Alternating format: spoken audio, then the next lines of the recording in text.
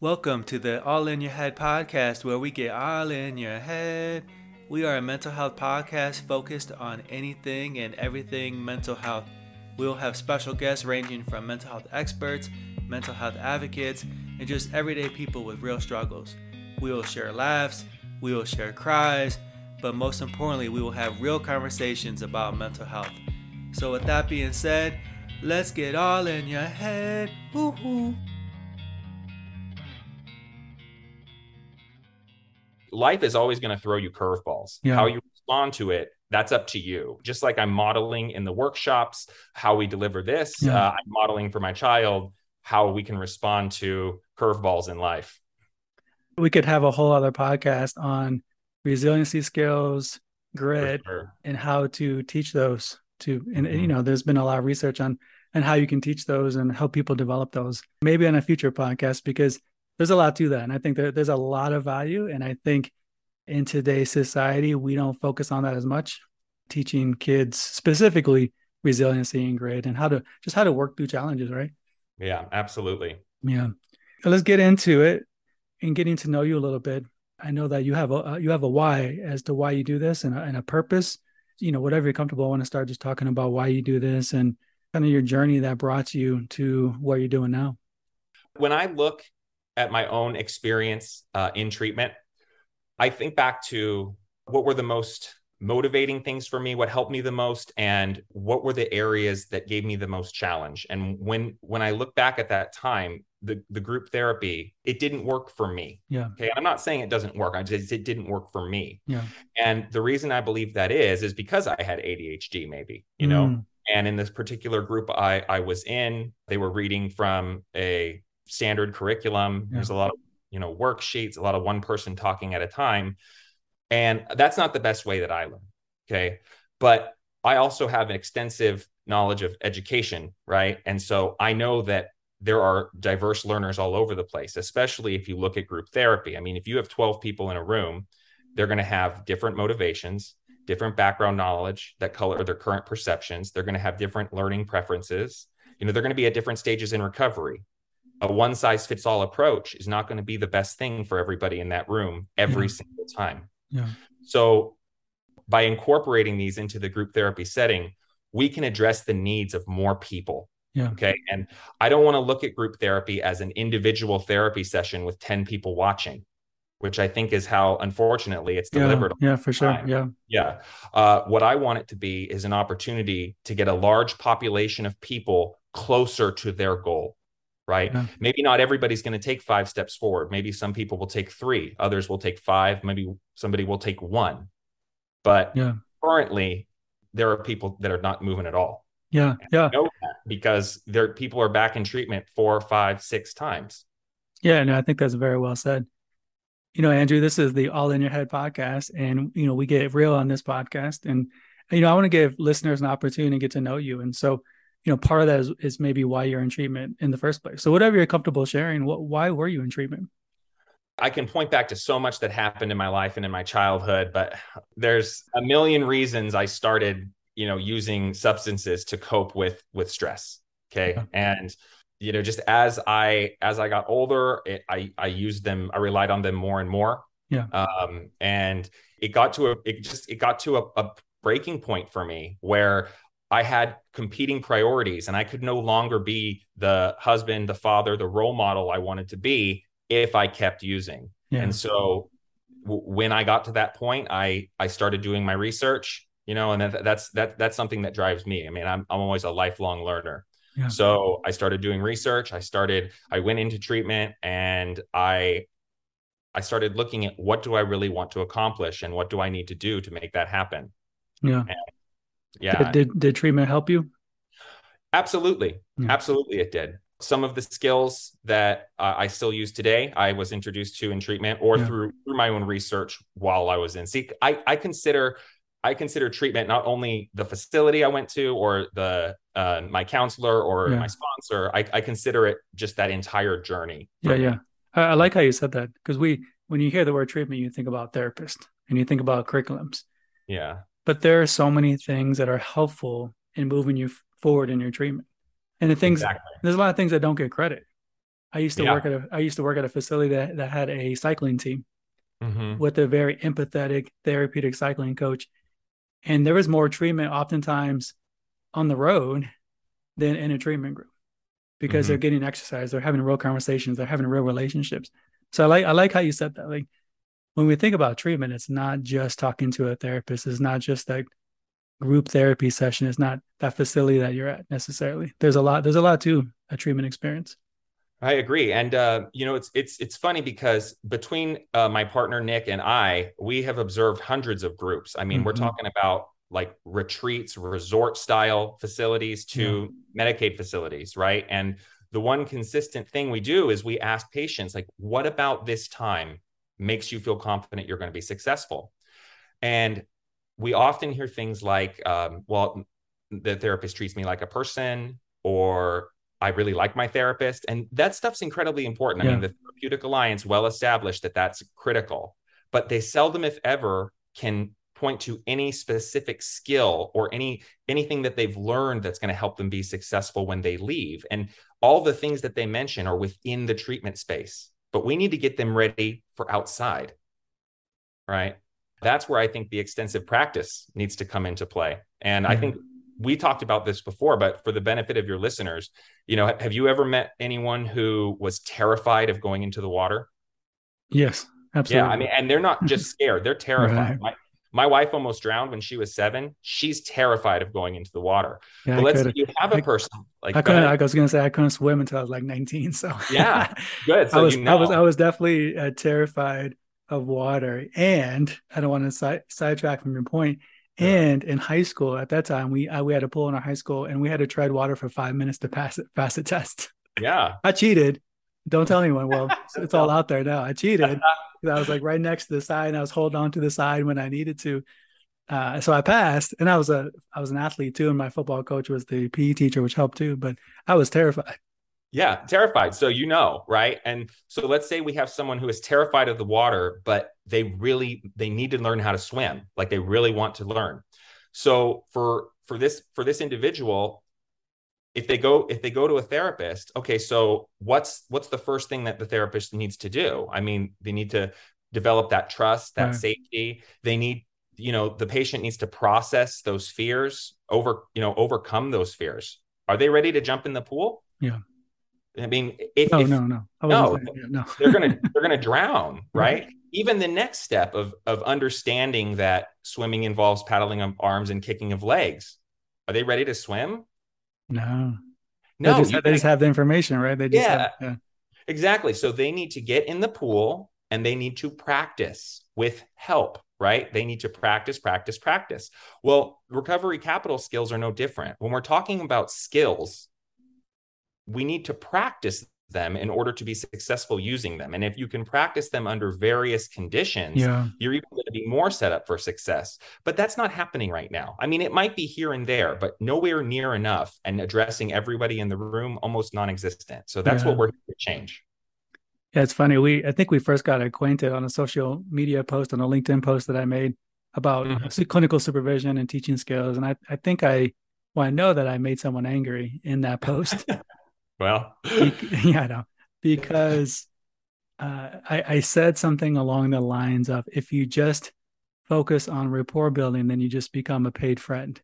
mhm. And I stand by that. I stand by that. And I think I do also acknowledge that there's research to support the benefits of a therapeutic relationship and alliance and rapport that has value. And some research says that's 40% of client success is Mhm. that therapeutic relationship.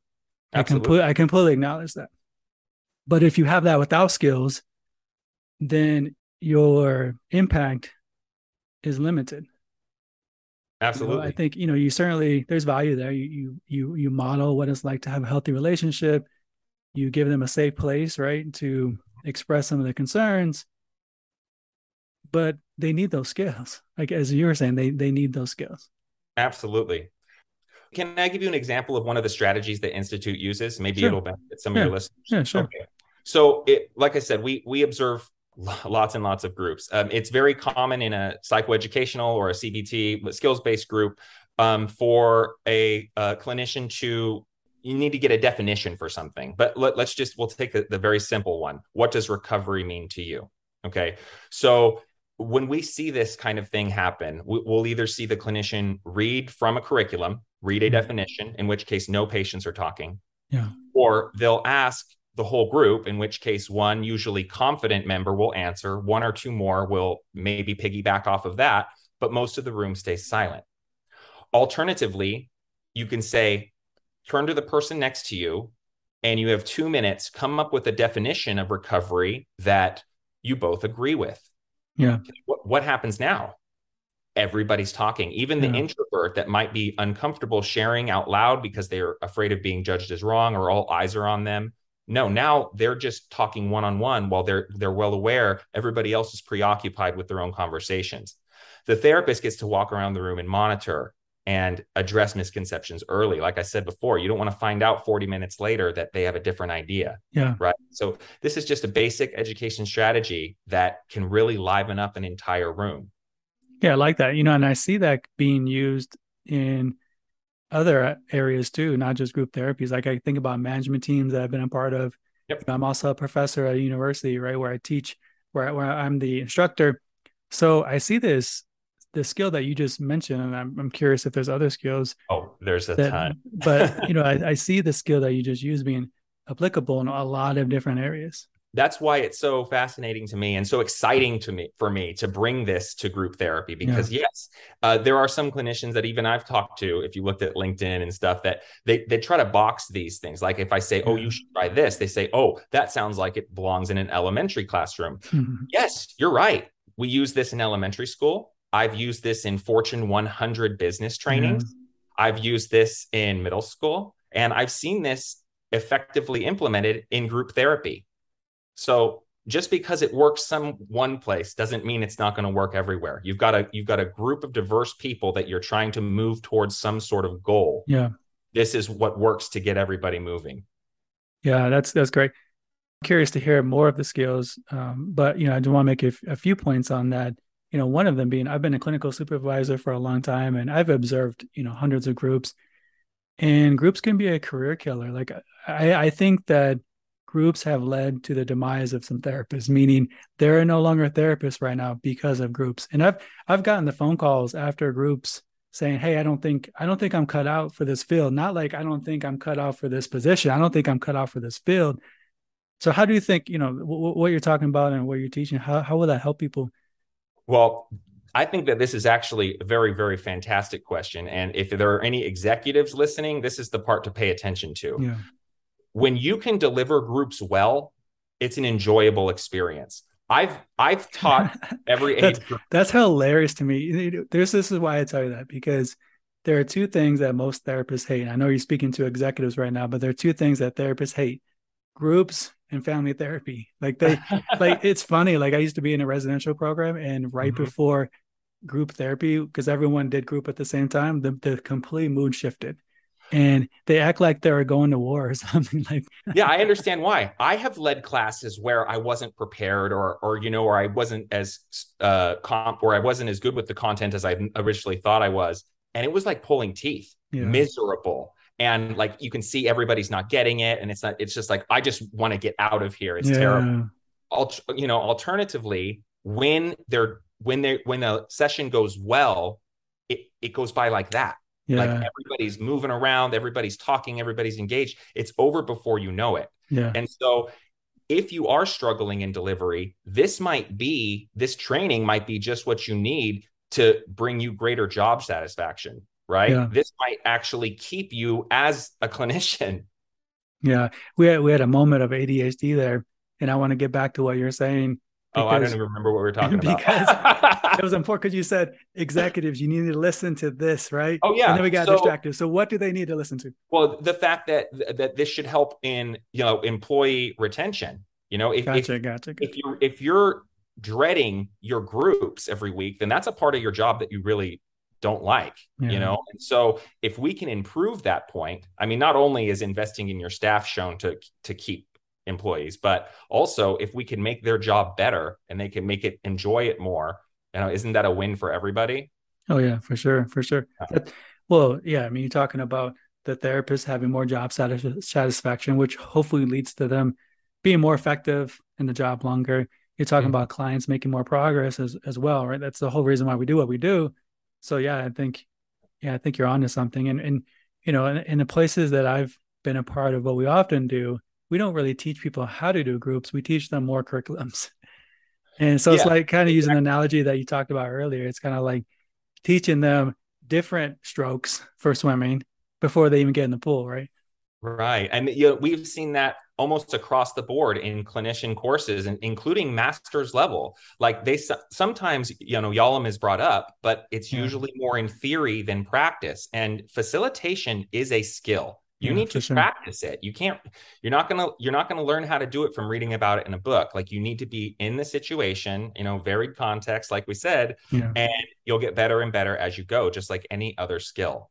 Objective of a session is something that just seems wildly all over the board. You know what I mean? For existing curriculums, or some of them just have like a sheet with talking points or topics. There's almost no consistency across the industry as far as what an objective should look like. And from an educational standpoint, I'm going to tell you, okay. This is 5 questions, but we've broken it down to 3 to make it easier. 1, what do I want my patients to be able to do by the end of this session? Like what's the point? Why are we here? Okay. 2, how will I know if they've done that? And this is a big one. That is a big one. The measurement seems to be missing from the objective 100% of the time. And let me tell you something. When I was once a new manager, this was in Shanghai, my regional VP, Jessica, she asked me, how was I going to hit my goal that was due in 3 days? And I said, well, I'm hoping for a great weekend. We're going to get a lot of people walking through. She said, let me stop you right there. Hope is not a strategy. Like dagger through the heart, but she's absolutely right. Hope is not a strategy. You want your patients to get somewhere. How are you going to know if they've done it? That must be built in, right? And another thing that connects to motivation is the 3rd question. How is this going to help them be successful when they leave treatment? Exactly. If you can't answer those 3 questions, then what are you doing there?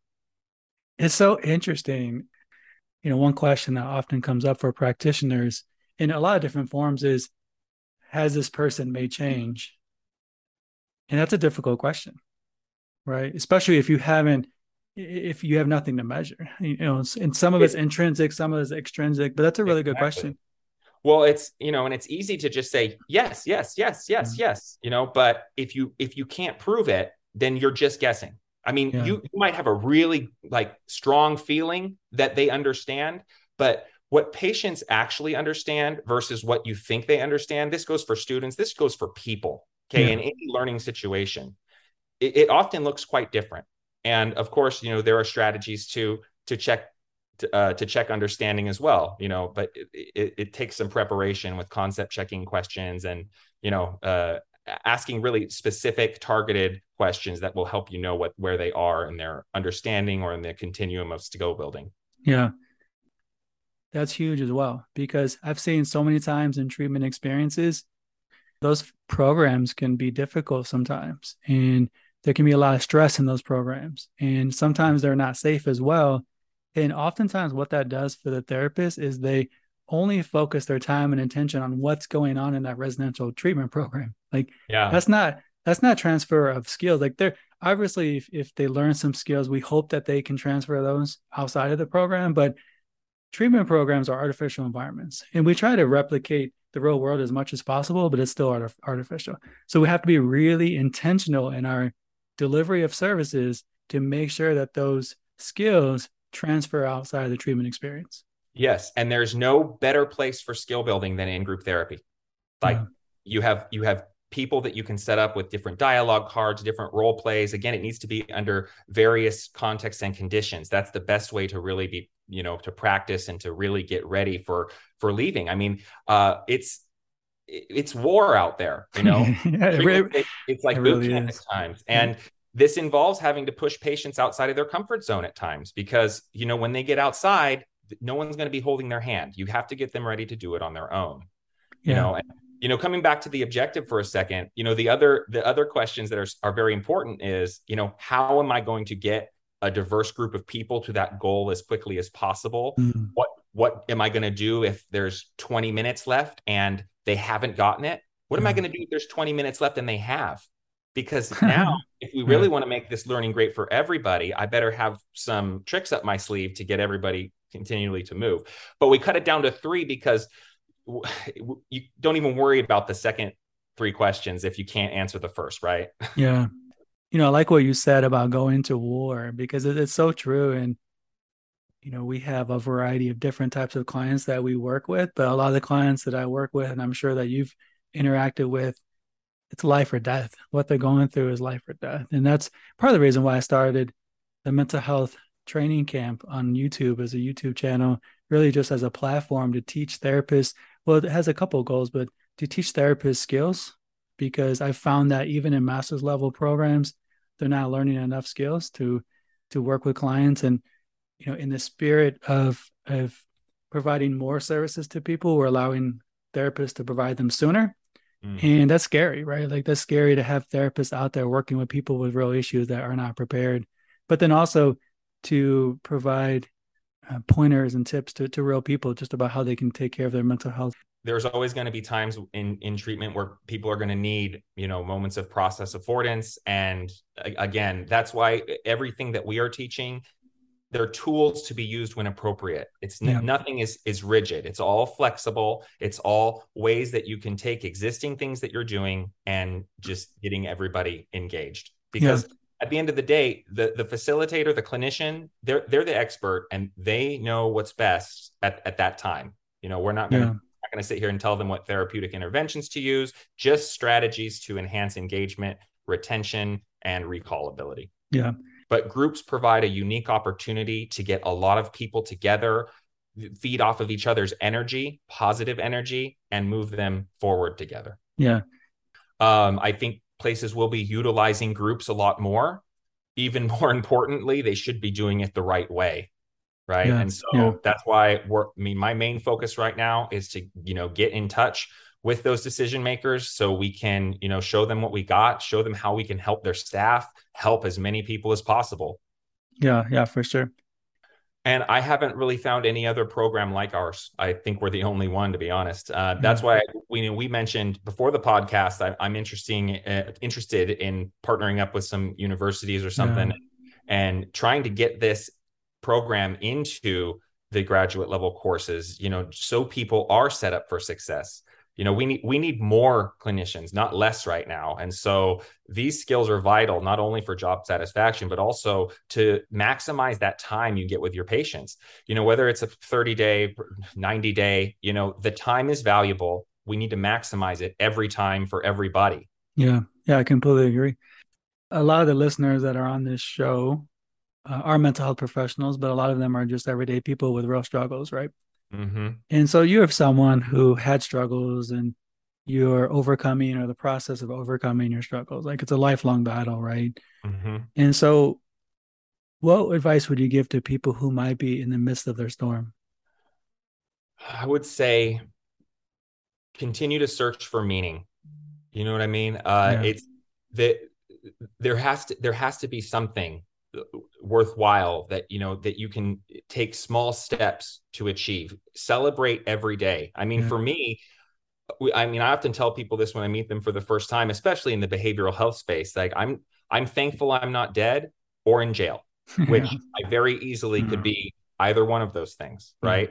And so, for me, it was taking the little steps. My motivation was I wanted to break the cycle of addiction in my family. I wanted my daughter to grow up with parents who, weren't fighting, who weren't erratic, who I wanted to be a good role model for her. Set yourself up with a schedule, some routines. I like that. Relationships. You got it. You have to build your support network and just keep talking to people. Loneliness is a killer. Yeah, I completely agree. I think a lot of times people think that mental health professionals have it all together. Little do they know we're a hot mess, right? I met this guy at a conference, and within 30 seconds of talking to him, were at a little breakfast. He said, he looked at me and said, "So what's the childhood trauma that brought you into the field?" Awkward question, but as I thought about it, I was like, it's probably a very valid question as well. Absolutely. So, Andrew, how would people find out more about your programs? You can either visit us at grouptherapycertification.com, or, I am always pretty active on LinkedIn. You can search for my name, Andrew Bort. But also, if you're interested in learning more, you give me a call. You have just listened to the All in Your Head podcast. Learn more by following Jamie Glick on LinkedIn or by subscribing to the Mental Health Training Camp YouTube channel. If you are experiencing a mental health crisis, you can call now or text 988 to get connected to free, confidential support. Thanks for listening.